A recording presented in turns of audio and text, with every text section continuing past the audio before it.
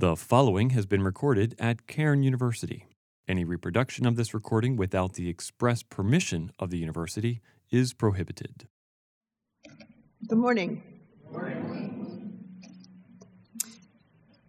As a Christian psychologist, I have sat across from God's wounded and damaged artwork for now not 45, but 47 years. I have learned about families where sexual abuse or domestic violence are rampant and have been for generations. I have learned about people groups who have been crushed, oppressed, and enslaved. I have borne witness to the destruction of human beings in my office and on 6 continents.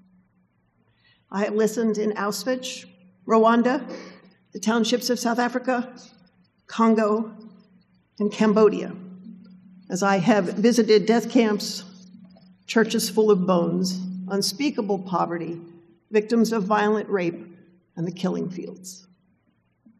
It is a numbing world out there. The digital world and the media tsunami often overwhelm us, and we can often barely take in sound bites. But today, I'm going to ask you, students that you are, to marshal the forces of your minds and your hearts, and come with me for a glimpse of this world our God so loves, this world whose anguish he bears. He's asked us to look with him, to step away from the numbing and listen to his heart and his thoughts. So come, listen and see with me a small piece of the heart of our God in this fearful fallen world. I was in Ghana a few years ago to speak at a conference on violence against women and children. And while there, we visited Cape Coast Castle. Hundreds of thousands of Africans were forced through its dungeons and out the door of no return onto slave ships. There were 5 dungeon chambers for males and 2 for females. Descending down into the darkness of one of those dungeons for males felt claustrophobic. 200 men in one dungeon, shackled, chained together, and stayed in that dungeon for 3 months before being shipped across the Atlantic to our shores. We stood in one of those male dungeons listening in the darkness to the whole horrific story when our guide said this, "Do you know what's above this dungeon?" "No." "A chapel. Directly above 200 shackled men, some of them dead, others screaming, all of them sitting in filth, sat so-called God worshippers. They sang, they read the scripture, they prayed, and I suppose they took up an offering for those less fortunate. The slaves could hear the service. Sometimes the worshippers could hear the slaves, though they kept people down there to make them behave so they would not disturb worship. It took my breath away. The evil, the suffering, the humiliation, the injustice were overwhelming, and the visual parable was stunning. The people in the chapel were numb to the horrific trauma and suffering beneath them. We have dungeons in our world today, too, don't we?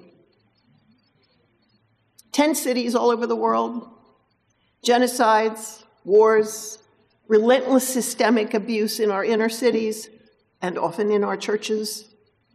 Do you know that all of those events produce traumatized human beings? 1 in 4 soldiers today is a child. 200 million children live on the streets in this world. Child sexual abuse, child marriage, female genital mutilation cause physical and psychological damage to countless females. Girls have acid thrown in their faces for doing what you're doing, going to school. They are stoned to death for being raped. Clearly, violence is a major health and development issue worldwide. The Me Too campaign in this country and the world has turned a spotlight on what many women and girls have endured in silence for years.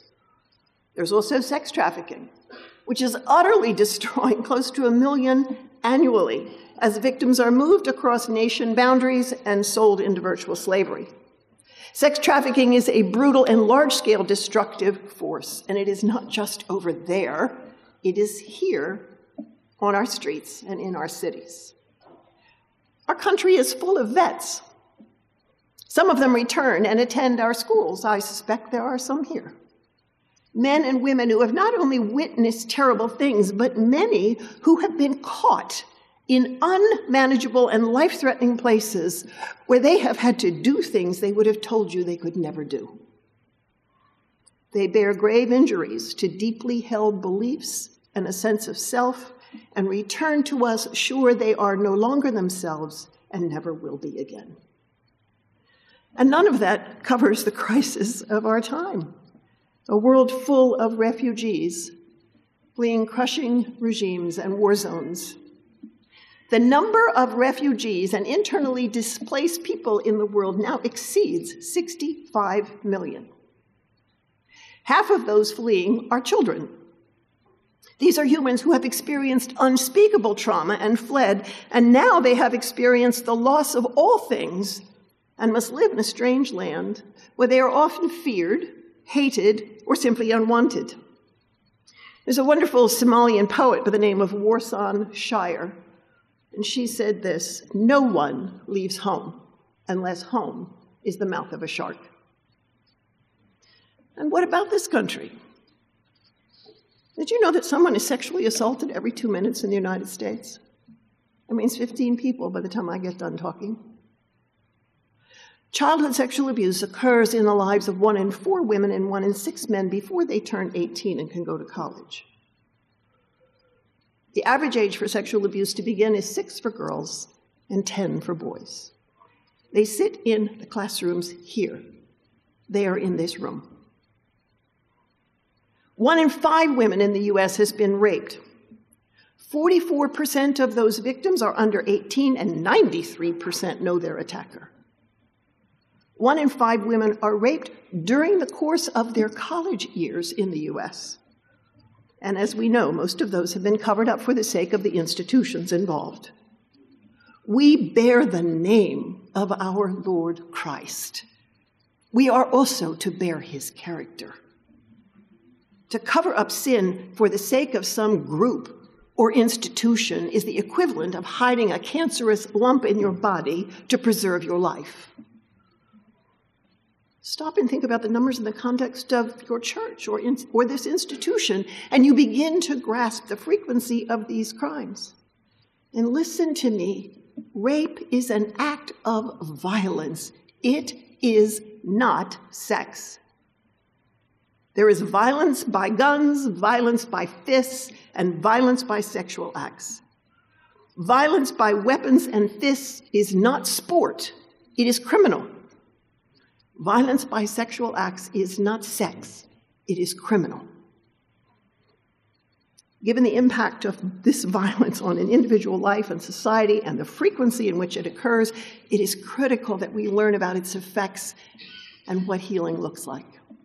And please do not think such horrors happen to females alone. Male rape occurs all over the world. Boys are raped by the bigger and stronger or more powerful. There's an article in the American Medical Association Journal that says those boys who have been born in poverty and raised in homes without a father are at a greater risk for rape than the rest of the male population. By the age of 12, the rate of using alcohol, cocaine, marijuana, and other drugs is 25 to 50 times higher for boys who have been sexually abused. Abused boys have 12 times the normal suicide rate, and they go on to have higher rates of mental illness. There are young men on this campus who struggle with some of these things. Do you ever wonder why? The silence surrounding the abuse of males has led to an untold number suffering in silence. 1 out of every 10 rape victims is a male. Males 18 to 24 and in college, that would be a lot of you, are 5 times more likely to be raped than those in the general population. Victims of rape, both male and female, are 3 times more likely to experience depression, 13 times more likely to abuse alcohol, 26 times more likely to abuse drugs, and 4 times more likely to attempt suicide. These are all issues on campuses from around the country and the world. Obviously, victims of abuse and rape constitute a vulnerable population, and though perhaps not often named, it is frequently in the room. It is here today. All of these things, from tent cities to abuse, things you and I find very difficult to comprehend and hold in our minds, are endured by precious human beings one at a time. They result in traumatized human beings. Trauma means living with recurrent, tormenting memories of atrocities witnessed or borne. Memories that infect the victim's sleep with horrific nightmares, destroy their relationships, erode their capacity to work or study, torment their emotions, shatter their faith, and mutilate their hope. Trauma is extraordinary, you see, not because it's rare, but because it completely overwhelms the normal ways that humans live and cope. The dungeons of this world are full of traumatized people.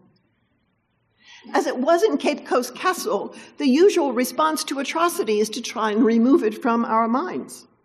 Those who've been traumatized want to flee the memory of its occurrence, and we who here want to flee also. We find it too terrible to remember and too incomprehensible to put into words, which is why we use the phrase unspeakable atrocities. The great tension is the futile attempt to forget the unspeakable, which continues to live on in the mind and sometimes scream. The push-pull between the need to forget and the need to speak is the central struggle of trauma. And that tension is not only experienced by individuals and families, but by institutions and even nations. It is experienced not only by the traumatized, but by those who bear witness to the trauma. I know something of this tension because I have looked into traumatized eyes all over the world. I have seen this push-pull in my clients who are terrified to remember and speak, but who cannot forget. I have witnessed families, churches, and yes, nations, deny the existence of evil, abuse, and trauma in their midst. I also know this tension exists in those who bear witness because it lives in me. You know, we see an atrocity on television or the internet, and soon after we look for ways to remove ourselves. Such stories threaten our comfort, our position, or our system. The stories are vile and messy and disruptive. Traumatized people need attention and assistance, often for a very long time.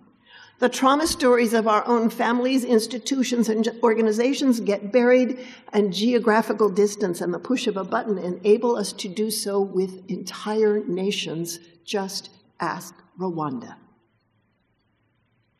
We are, in fact, quite like the chapel-goers in the fort in Ghana. So what are we to do? Choose complicity by turning away in silence?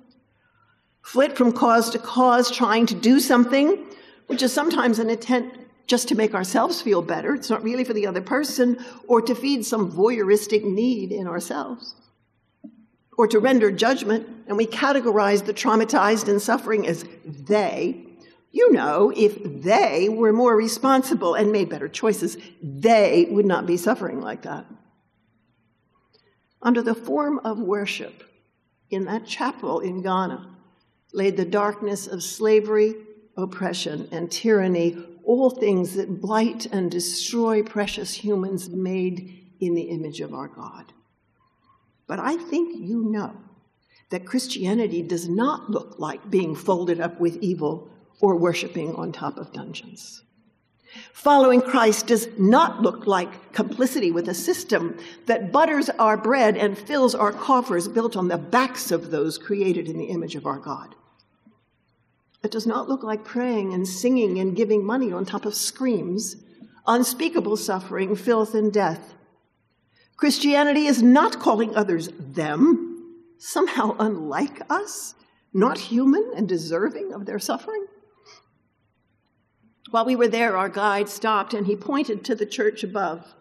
And he said this, "Heaven above, hell below." But I would argue that heaven was not above, because that is not what heaven does. What does heaven do? Heaven leaves heaven, place of comfort, of songs, of purity, of plenty, and endless wealth.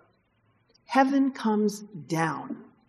If the people in that chapel had truly worshiped God, they would have been in the dungeon, in the filth and the darkness and the suffering, and they would have entered in so that they might bring out. In Acts 17, it says this, "These men have turned the world upside down." The church goes into the dungeon so that the dungeon becomes the church.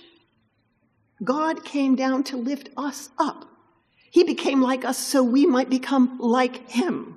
He came to this dung-filled dungeon you and I call earth and sat with us. He touched us. He loved us, and he called us to himself.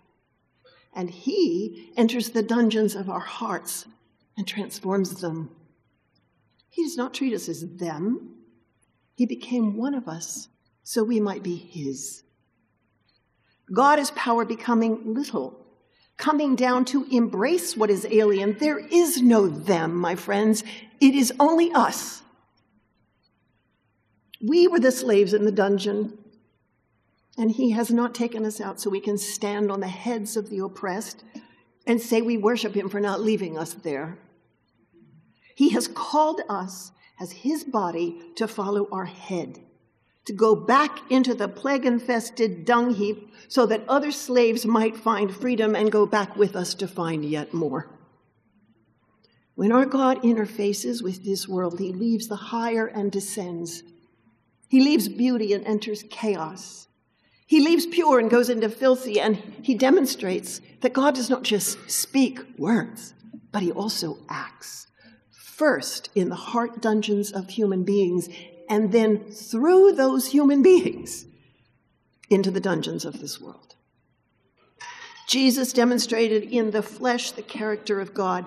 His body, his church, is to do the same. When God's people worship over and separate and untouched by dungeons, they are not worshiping the God of the Scriptures. There is nothing in the Scriptures to suggest that being complicit, neutral, or uncaring and deaf to the cries of human beings is godly. Those Scriptures do say that the dungeons of Cape Coast Castle were below because they were first present in the hearts of the people who created them. Sadly, the body of Christ has often failed to see trauma as a place of service.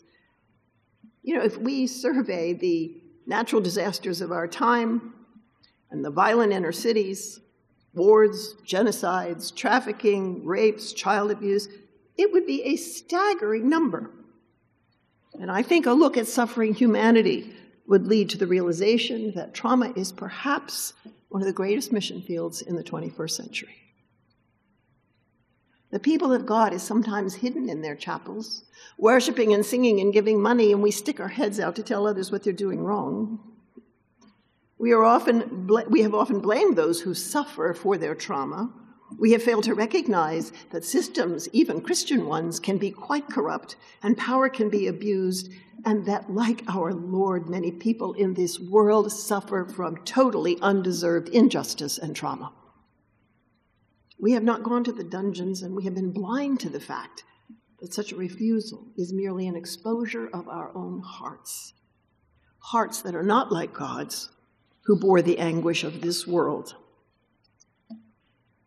I think many of you see this, and I'm sure many of you want to enter in, and I am glad. Some of you will end up in at places of great power and influence. Probably doesn't feel like it now, but you will. And you don't want to hide in the chapel, and that's good. But listen, do not be seduced. The chapel is not a place. It is a person. It is a head with a body. And in the physical realm, a body that does not follow its head is a very sick body. Many of you see that. It is also true that the dungeon is not a place. It is the human heart. You see, there's no corporate greed without human beings. There's no rape and abuse without humans. There are no corrupt systems without people to protect and lie. Our first call is never to place, place of service, whether it's a chapel or a dungeon, our first call, yours and mine, is to person, to love and obedience to Jesus Christ, no matter the cost. To hearts that tolerate no dungeon to exist hidden from his light. Many have thought that if you avoid the dungeons of this world, you will stay clean. However, to do so is to fail to follow our head. Many of you want to go. Go. But remember that the dungeon is first in us. That is what creates the dungeons out there. Do not fool yourselves into thinking that you are following your Savior where others have failed to do so, all the while hiding dungeons in your own soul, whether it be pride or pornography. Given the numbers of suffering and traumatized people, let me reiterate, I believe that trauma is one of the primary mission fields of the 21st century. It is one of the supreme opportunities before the church today. Our head left glory and came down. He became like us. He literally put on our skin. He did not numb or flee the atrocities of this world or of our hearts. The question is, will we, his body, be willing to leave our spaces and chapels and enter the trauma of terrified and shattered humanity in the name of Jesus? Be it a close friend or someone in the middle of an inner city, or someone in another country. We are complicit with the perpetrators if we refuse to see an inner end. We are also complicit if we ignore the refuse in our own hearts. If the church does not enter in, then I would have to ask, is she really the body of the incarnated God? I pray we will follow our head, full of light and life. And I pray that the life of Jesus will be in the corners of our hearts so that we can truly bring him to the trauma dungeons of this world. It has been a great privilege for me to learn from our shepherd. He has taken me into places I didn't even know existed. I have seen evil and darkness and despair in precious humans he knit together in their mother's wombs. I have made many mistakes. However, I have found him always there, teaching, carrying, redeeming. And it is my prayer that we will look at ourselves in truth as those who say we are Christ followers, and let the light of our God expose us to ourselves. I pray we will bow before the one who sits on the throne, bearing scars that should be ours, and learning from the good and great shepherd how to protect, feed, and care for the lambs that he loves. It is not a pretty journey, but we will find him working with us as we go. You see, if you let it, entering into the suffering of others will change you in ways you cannot imagine, because you see, it is an invitation into the fellowship of his sufferings. You will never encounter suffering in your own life or anyone else's that he has not borne. And he is, through you, inviting you to sit with him, watch with him, and weep with him as you work with others. He will use them to change you into a greater likeness to himself. You see, what I have discovered is that he always works both sides. I grieve that the body of Christ has so often walked away from this work. We have turned our backs on him and his invitation into the fellowship of his sufferings. We have preferred our fame, our money, and our little kingdoms. We have lost much. We have damaged many.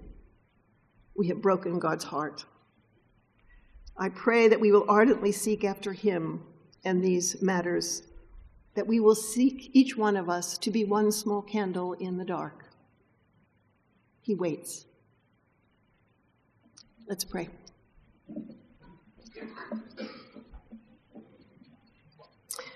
Holy Father, thank you for your pursuit of us in Jesus.